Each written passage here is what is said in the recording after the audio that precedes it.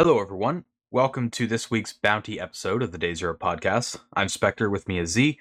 Spot the Fallen Solution will be on tomorrow's episode, and yeah, let's jump straight into our topics here. Before we jump into the topics, I will also say thank you to Pux. I probably said that wrong, or Pux7, for the Prime sub.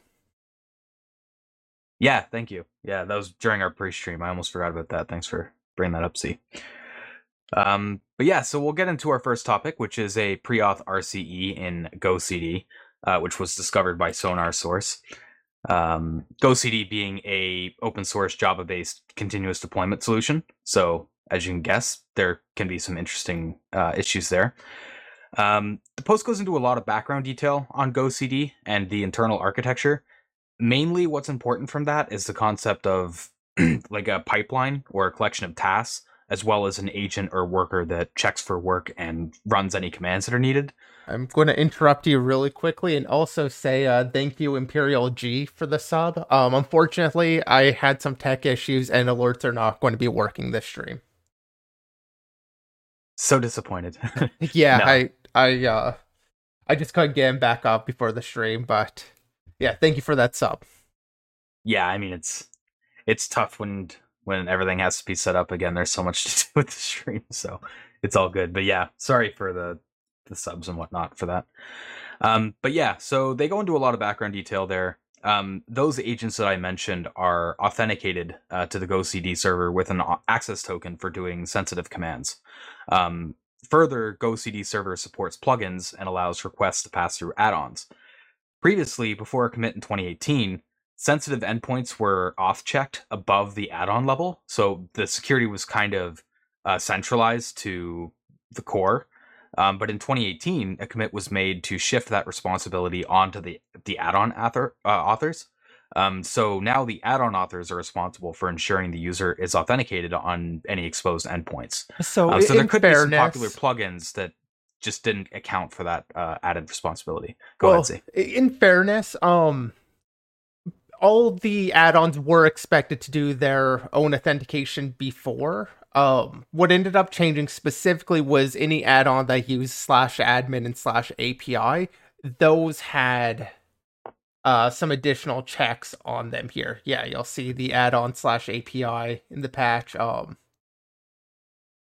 Had a couple more beyond just the assume anonymous user. Um, Although, yeah, it looks like it had like the OAuth authentication filter in there.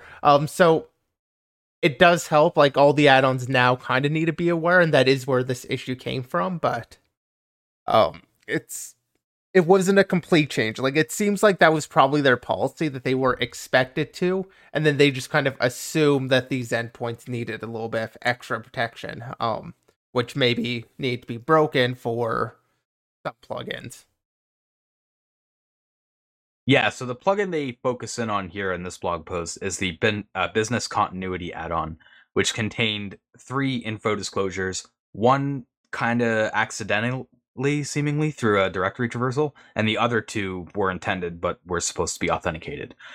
So the first one they detail there is the plugin endpoint would take a user input plugin name and use that to construct a path for a file to serve over HTTP. That was vulnerable to directory traversal, which allowed arbitrary file read. Pretty trivial bug there. The other two were for the config file and the AES key for encrypting things like access tokens. So by combining those three sources of information, you can leak the configuration file, which contains encrypted environment variables, use the AES key that you can leak to decrypt those environment variables, and also get any other credentials you might want through the arbitrary file read, such as like Git credentials and stuff.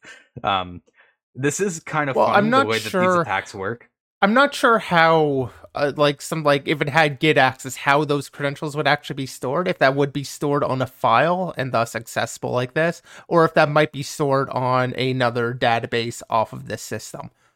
I'm not entirely sure on that, so I won't say that it necessarily had the Git token access or any Git credentials. It's possible for sure. I just don't know enough about how the whole application was structured.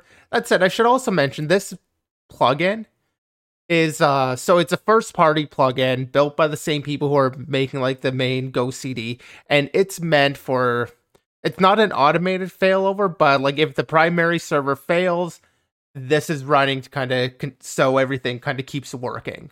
So it needs access to like all of the application configuration and all of that. As you're seeing here, where you're able to pull out the apps config, like that's part of what it needs access to for this plugin. So very privileged plugin. So I found this attack a little bit funny because of the ability to leak both the config file and the AES key for encrypting things like the access tokens.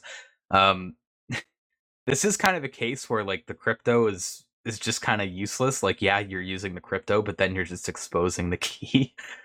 Seems a little bit strange. I'm just trying to figure out in my head like what the idea is here of if you're going to encrypt some data that's in the config file, you're thinking that, okay, some people might be able to get the config file, but you don't want them to read this sensitive data.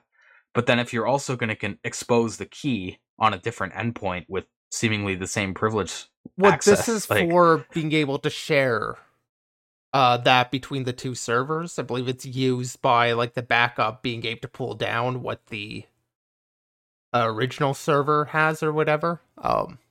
So that it can copy the configuration and be running like that. So it kind of needs it, like it needs that information. Like it needs the config, it needs the key.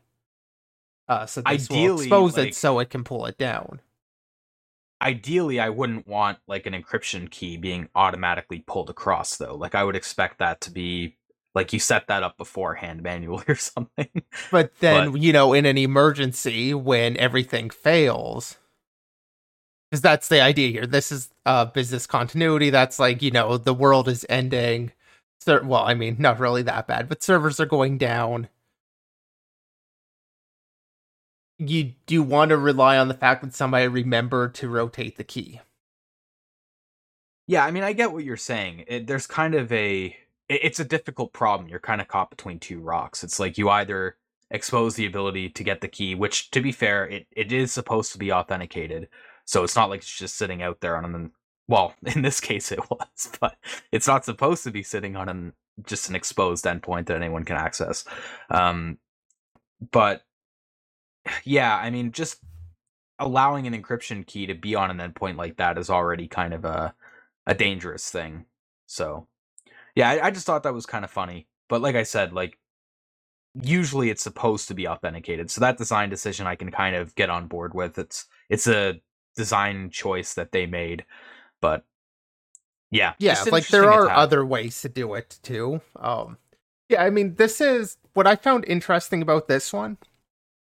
Well, one is just the amount of things exposed, but it's also a little bit, I'm often kind of hitting on this idea of centralizing security and like, doing all your checks in a central location. And in this case, this is kind of the flip side of that, where had this been ad hoc authentication, everywhere's just kind of running its own, then you're maybe going to have like one or two odd endpoints that have some security issue. Whereas in this case, like everything potentially gets exposed because the problem was in that, one central point. There's that one point of failure. So it is kind of the flip side of it, where you do need to be able to trust your centralized security. And in this case, you kind of have a problem with that by them making the you can call that a bit of a breaking change even for the API versions, although I don't think they even version their API so beyond the actual application version, so I'm not sure if that's really something fair to expect of them. But yeah, I mean, it's the flip side of centralizing security is when that security fails, everything kind of fails. Although that's where you kind of want to design around fail closed instead of fail open. Yeah, this kind of explores some of the nuance of the centralized security stances that we've maybe talked about in the past, but just haven't really explored this angle. So yeah, it was cool to be able to do that with this topic. But yeah, we do have another topic here, which is a race condition in Reddit via the Google Play Store through their verify purchase endpoint, which takes a transaction ID and token. As you can guess, it seems to be one of those races where it'll add tokens to your account, but there's a race where other requests can get through before it actually, expires that token. So pretty straightforward issue, but we do like seeing races in the web, so we thought we'd give it a quick cover. Yeah, But yeah, it's one of my favorite vulnerability classes, and thank you, Shiro, for the sub. But yeah, it's also kind of fun because this has kind of the monetary impact. I mean, oftentimes you'll see this sort of time of check, time of use vulnerability. Rude emails just asking, wait, didn't you cover something similar? We did cover last week. We covered another vulnerability where this was in Reddit, also in purchasing coins. What would happen is when somebody would use the wrong transaction ID, I think it was, or order ID. If they would swap the order ID, they would get the coins from the second order ID, like a newer transaction, but for the price of whatever their first order was. We covered that last week. This time it's you'd basically make like I think is the example here, they made like 10 requests and 9 of them ended up adding coins. So they made one purchase of 500 coins. It got 9 times that amount of coins. Reddit coin dupe, basically. Yeah, I mean, this is like, as I've said before, one of the things you need to look for is anytime you've got some event that's only supposed to happen once, you try, Burp Turbo Intruder or NCC Group has a tool for it. You just want to hit those with as many requests as you can and make sure you don't get things awarded multiple times. Because this is a relatively common issue. It's just an uncommon scenario where you have something kind of impactful that should only happen once. But it's there. Like, many applications are going to have that.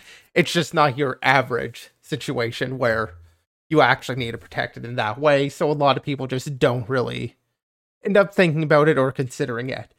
They specifically called this out on the Android endpoint. I would be curious if this also impacted the iOS and they just weren't able to test it or didn't know what endpoint was being used there. Or possibly, the iOS system is just completely different and different code. It probably is, because with iOS, you're talking about Apple, you kind of have to go through their ecosystem. So it's probably more tightly integrated with like the App Store or whatever. They probably have to go through a different API for that, or like a different perhaps. route by necessity. I'm not saying that for sure, but that's my guess, just based on a little bit that I know about iOS dev. But yeah, I mean, interesting bug. The last time we covered a bug like this, where it was like a race condition in the web, I believe, was when we covered a CTF. Was it CTFD? I don't remember what it was, but it was a CTF platform. It was a CTF platform. The author of that one did not disclose what the platform was. You're right. I think I've made that mistake before, assuming it was CTFD, but yeah, you're right. He didn't disclose it. But anyway, it had kind of a similar issue where you could submit a flag for a challenge, and if you did multiple requests in parallel, you could get awarded points multiple times before it would mark it as solved for your account. Like that is one of my favorite attacks, just to toss at any random CTF I go and play. Yes, I know, testing without a bounty program, but it's reasonably common when somebody's just writing their first, CTF platform and not really thinking about it. It's one of those issues that once you've encountered it, about, you're going to remember it. At least that was the case for me. But until you've encountered it, you're just not really thinking about that, or at least not as much. Obviously, if you've got some background in doing like the distributed or parallel computing, sure, it'll be there. You'll have that background, but a lot of web devs aren't necessarily thinking about that. Well, even outside of web dev, it's just generally difficult to think in like a parallel context. It's for sure, but like the web, a lot of people write their web code thinking kind of in serial, having everything kind of serialized one after the other, and not really thinking about the fact that you can have multiple requests hitting the same endpoint and actually reaching this code. Like, I don't know, I think just the perspective or the mindset in web leads to it a little bit more than when you're actually spinning up new threads and, I guess, more aware of it. Yeah, it causes a blind spot, for sure. So, yeah, I mean, I love seeing races in web. So it wasn't as like, once you break it down, it's not a super complex issue, but still, I thought it was cool. So, but we'll move into a more complex issue here, which is in GitLab. So, GitLab, special Markdown engine, which is called Mermaid, which I hadn't really heard of before, has a stored XSS through the use of HTML labels and flowcharts. And it's an attack that involves multiple cascading issues. Just to clarify slightly, Mermaid is specifically for flowcharts in Markdown. Like Mermaid isn't the Markdown configuration. It's specifically like this part. You'll notice in their example.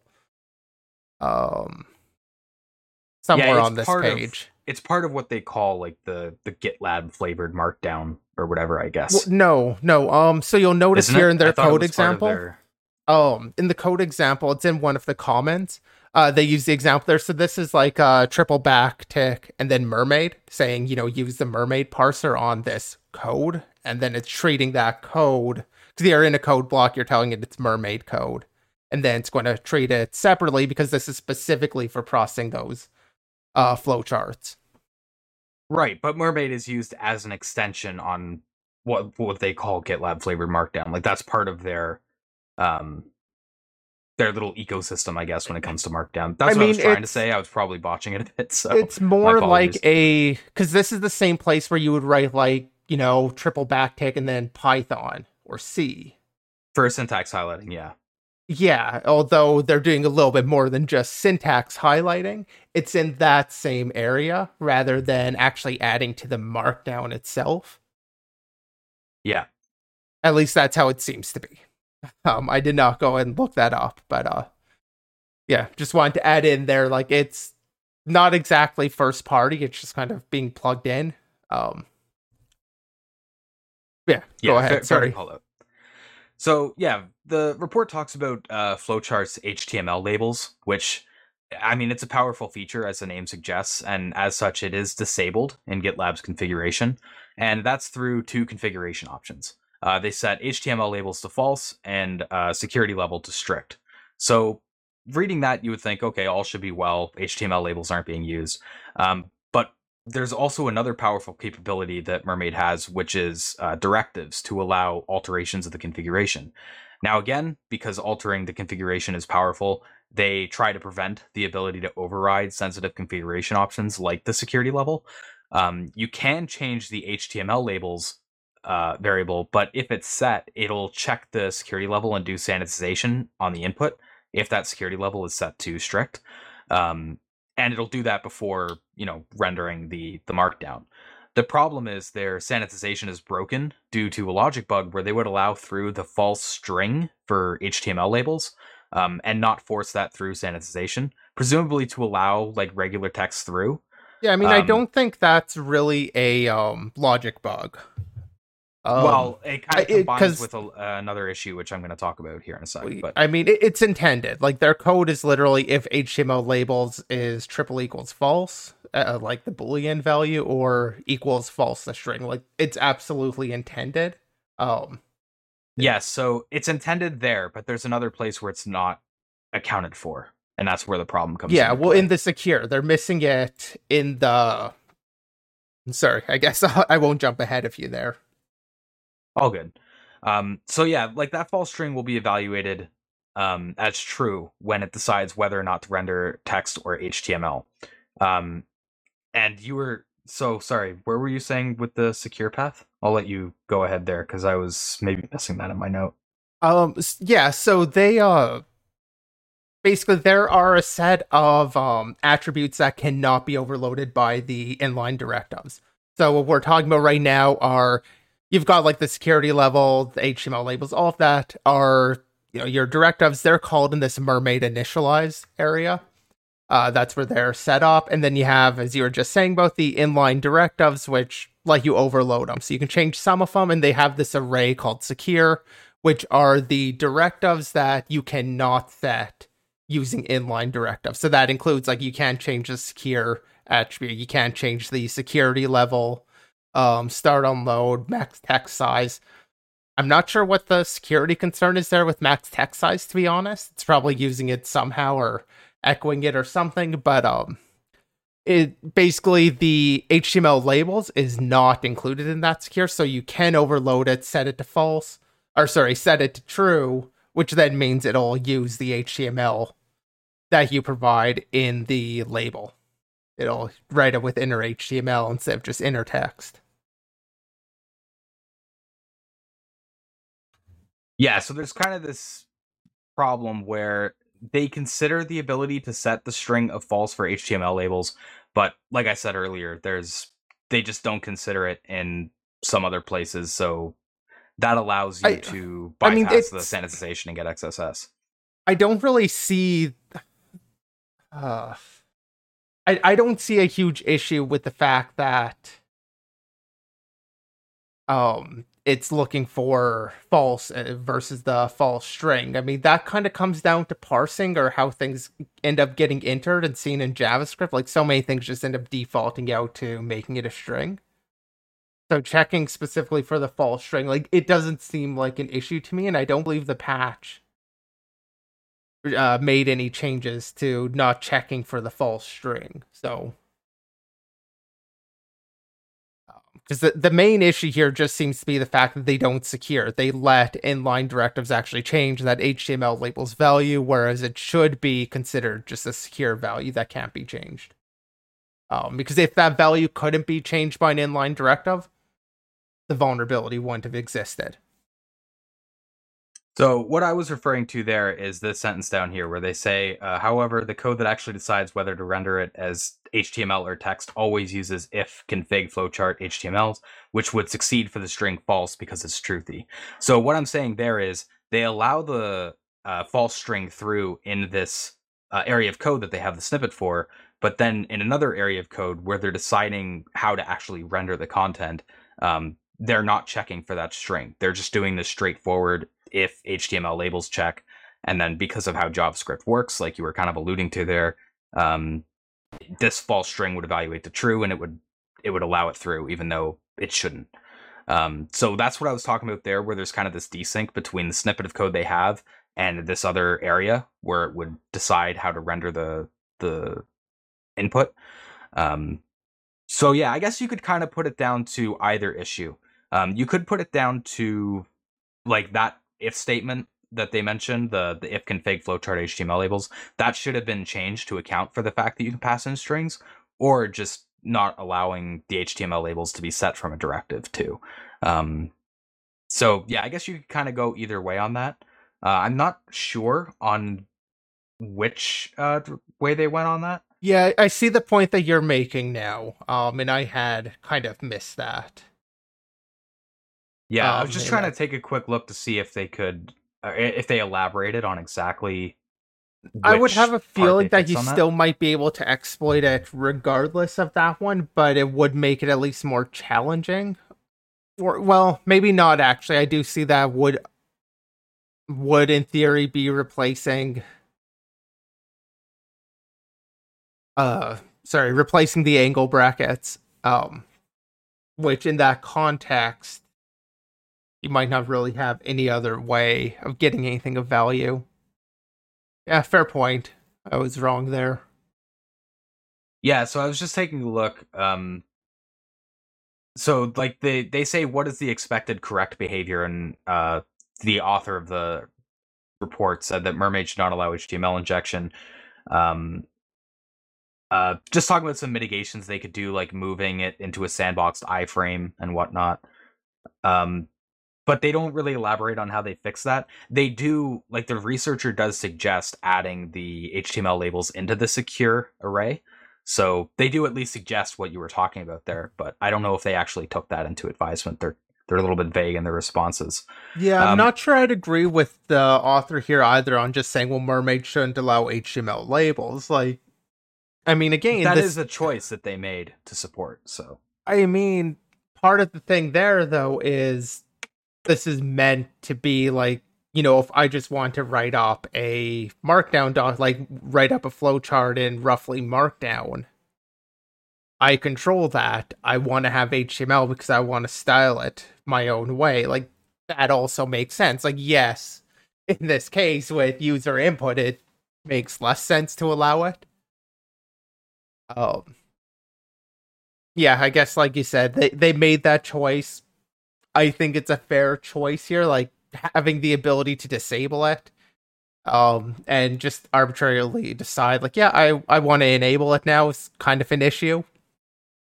But I'm not sure the feature necessarily needs to disappear. It could. I think it would be fair to make that move. That's just like, it's a pretty big ask. I think the suggestion on sandboxing it in like an iframe or something is probably a good idea, though. But yeah, I mean, that's just a kind of like a last suggestion that the researcher makes there.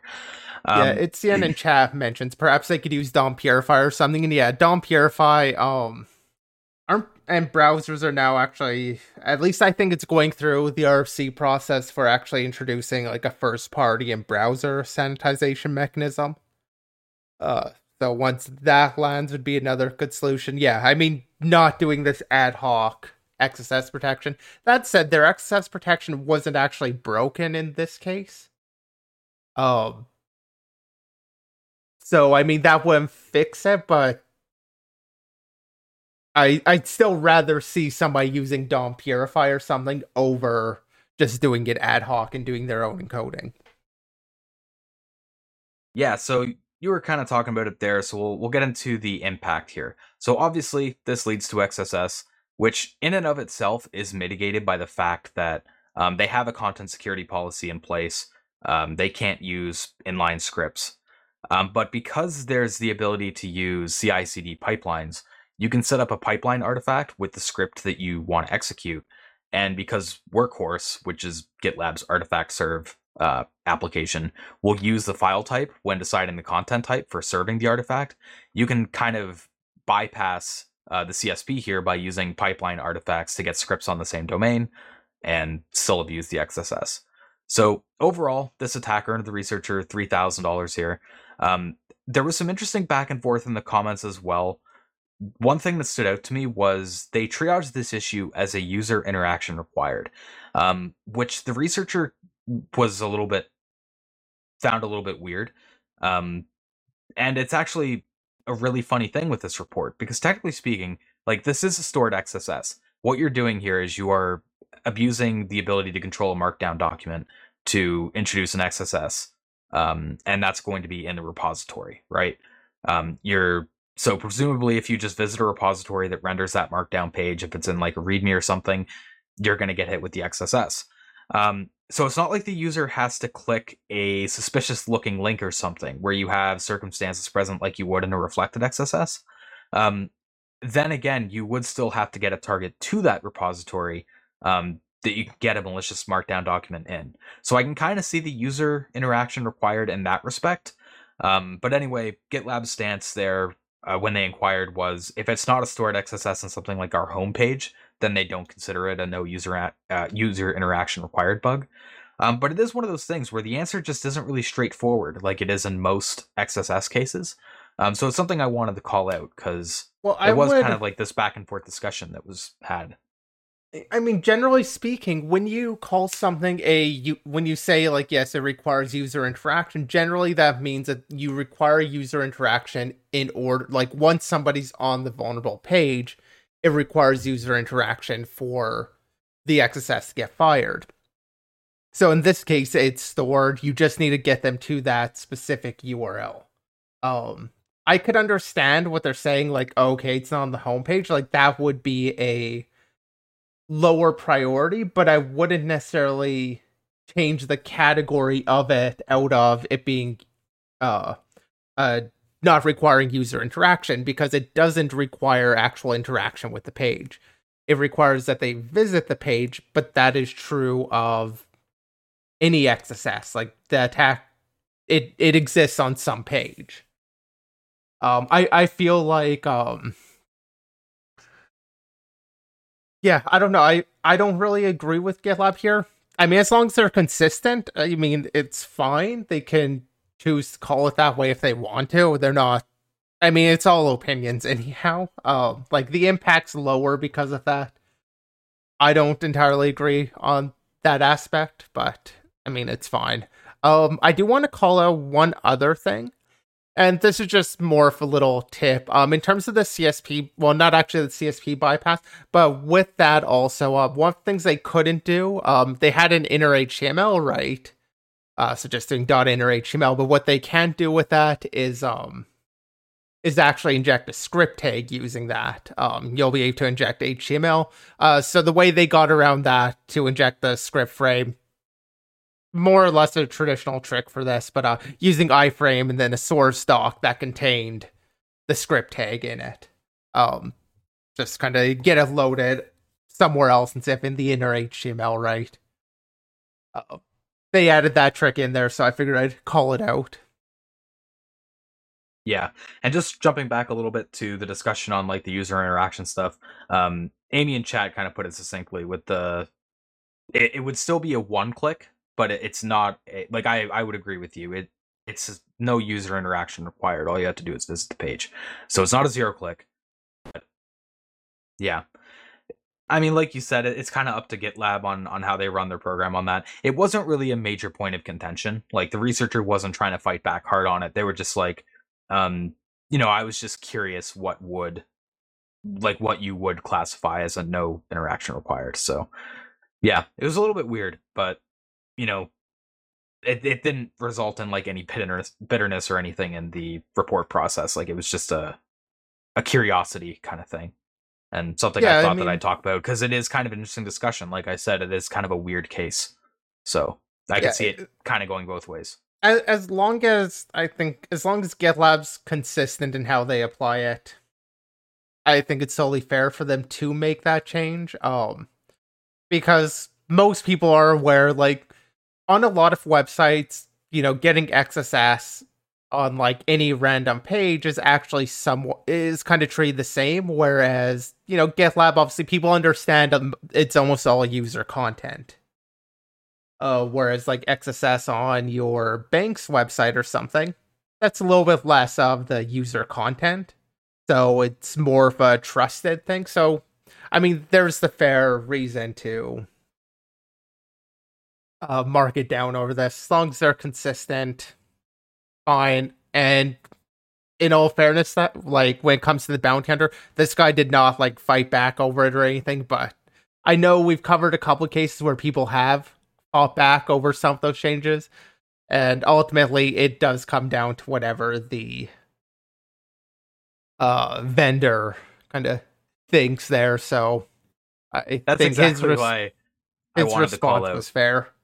That's exactly why I wanted to call out that this was like, just a curiosity thing and not any back and forth like fighting, because we have seen that in a few reports recently. So. Yeah, and I mean, fighting it sometimes if the vendor misunderstands something. But in this case, GitHub is being clear, like, we understand why you're thinking that. Here's why, like, here's our reasoning for that. And yeah, I think GitLab handled that very well by making clear, we understand what your thought is. Here's our take on it. This is how we treat all our reports. Yeah. So finally here we have a Discourse SNS webhook RCE. This is from Joran Chen, which covers an RCE. In Discourse's AWS notification webhook, which is written in Ruby, which I mentioned because that is important for talking about the issue a little bit. Because basically this webhook takes a provided subscribe URL and passes that into open, which, because of how Ruby works, I think we've talked about some issues before in like Ruby applications where this has been a problem, but because of how open works in Ruby, that can easily be turned into command injection by just providing a pipeline operator. Though that alone wasn't a bug, because this webhook is supposed to be like authenticated. They do have signing on the payload by AWS. So an attacker isn't supposed to be able to control, like pass in a malicious subscribe URL into that. You have to pass a valid certificate file. So ultimately what the main issue here in this post is a signature bypass. So yeah, they need a signature bypass. So the researcher took a look at the verification code in Ruby, and it checks that it performs on .pem files. So with the request, you have to pass a certificate file that passes all of these checks that they do. They verify that the signing cert URL provided is HTTPS. And they also do a whitelist check to make sure that the URL is an Amazon AWS URL for SNS, and the path has to end with .pem, which is the common file extension for a key file. There's kind of multiple problems here that combine together to make these checks bypassable. For one thing, it's possible to get a fake certificate reflected in a few different ways. The first way they explored was error handling on the SNS endpoint. So if you passed an invalid action to that endpoint, this error page would get rendered and it would put the invalid action that you specified in the page contents. So through that reflection, you could inject a fake certificate into it. The other problem here that kind of breaks everything is the fact that Ruby's X509 certificate parsing is also doing loose parsing.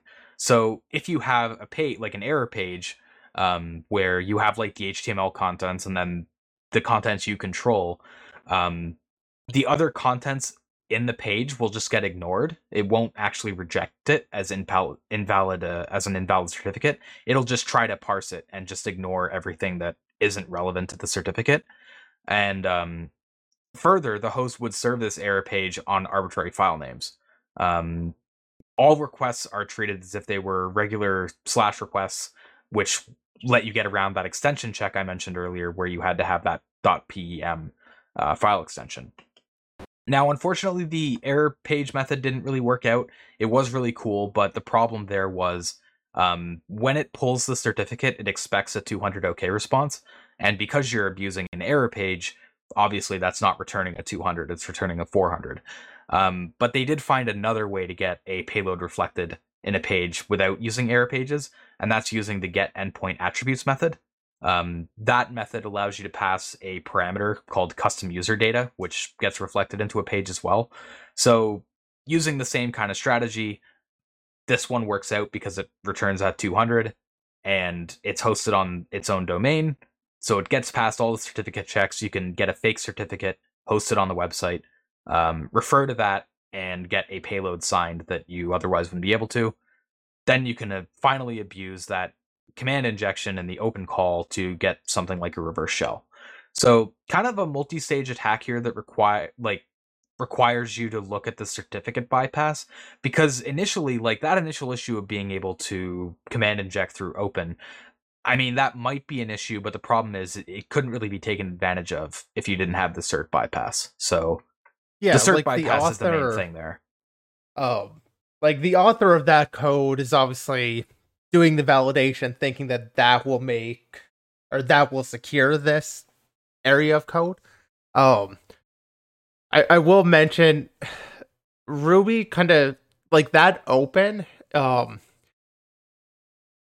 has like I don't the fact that use it for files, use it for URLs, use it for opening a process and having a pipe to it.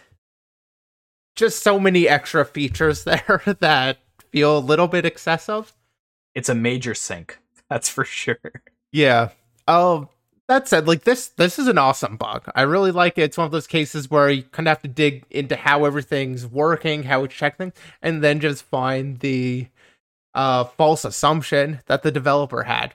In this case, just assuming, if they provide the certificate on the right URL like that, users couldn't somehow control it in there. Yeah, that idea of creating a fake certificate through like getting it reflected in a page is just a really cool attack. I mean, anything that deals with crypto and faking certificates is always like immediately interesting to me. So I mean, they can also be very technical and boring too with some of the crypto attacks. But this one, That's it true. doesn't really take place at the crypto level. It involves the crypto, but it's a logic bug. It's just thinking about the issue, understanding the code, understanding the side effects.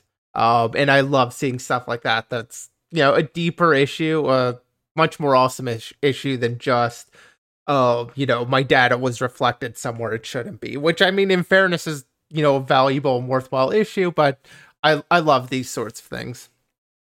So I would kind of classify this as two issues, right? You have the weak checking where they assume that anything on that domain is going to be safe, which, as you pointed out, is broken. And you can get around that with the reflection. The other thing here I would kind of pin on Ruby, and we've talked about this before, like with the X509 certificate parsing, with it being loosely parsed so that you can use like a page in this way to fake a certificate, like anything like this should just be outright rejected. When you try to fix it and try to just say like, oh, okay, maybe there's a valid certificate in there somewhere if we just look hard enough, like it's just kind of asking for problems. It is. So I would That say that's said, an issue too. But as a format, like as a format, it has a very clear delineation between where it starts and where the certificate ends. I mean, it's just, the dashes start certificate and dashes end certificate. Like that, it has a very clear marker, and that allows it to be included in a network packet stream. That allows it to be included in a lot of things. So I have a feeling that it's more because of the history on that Ruby's going to parse it this way. I couldn't call out anywhere where certificates are used and it's not just this very clean file. I mean, obviously it comes up during like HTTPS and stuff, obviously it's sending certificates during that. I'm not sure what that actual parsing ends up looking like. Because I feel like that would be a little bit different than where you'd be using Ruby like this. But on a whole, like, I get it because this file format is kind of just made in such a way that it fits in anywhere. It feels a little bit like there's just tradition behind it. It just feels like one of those things where it should be a secure by default thing, where like, okay, if you need the ability to parse a certificate out of like data that can contain more than the certificate, then you can specify that in the options when you call it. But by default, it should just be looking for like just certificate contents. But I don't know. That's my opinion. There might be some specific reason or some use case they have in mind why they have it this way. Yeah, I totally agree with you that like that would be the more sane and like a better default. I completely agree with you there. Like I said, I just think there's probably some tradition or some historic reason for why the parsing is generally done this way. And I don't think Ruby's alone in doing the parsing like that. Yeah. I mean, the reason I wanted to call it out here is that if the certificate parsing was a bit more sane and it just outright rejected like this kind of case where you could just pass in page contents, this attack would not be a thing. Like they wouldn't even have to consider this idea that somebody could reflect a certificate on the page, because almost certainly they're not going to be able to control the entire page contents, just a part of the page. So yeah, I mean, if the parsing was a bit more strict there, this attack doesn't happen. But yeah, I mean, it's again, maybe a tricky problem. There might be some use cases where you would want to pull a certificate out of some larger set of data, but yeah, I mean, in this case, it just seems like a, designed to be abused in this fashion. So, but yeah, overall, like we were saying earlier, like very, very cool blog post, kind of involves understanding multiple aspects and how the checks work, and yeah, just a cool attack. But yeah, so that pretty much sums up all the topics that we have for this week's episode. Thank you to everyone who tuned in. You can catch the pod on Twitch or on YouTube at 6 p.m. Eastern tomorrow. We also have previous podcasts up on Spotify, Apple Podcasts, and more links on Anchor. If you want to join our Discord and follow us on Twitter, links for those are down below in the description, and I'll also put our Discord in the Twitch chat. We'll be back tomorrow for the binary episode, which is at 7 p.m. Eastern, 4 p.m. Pacific, which is also where we'll cover the Spot the Vuln solution that was shown in the pre-stream. That's also in our Discord for those of you who might have missed the pre-stream. And yeah, other than that, we'll see you tomorrow.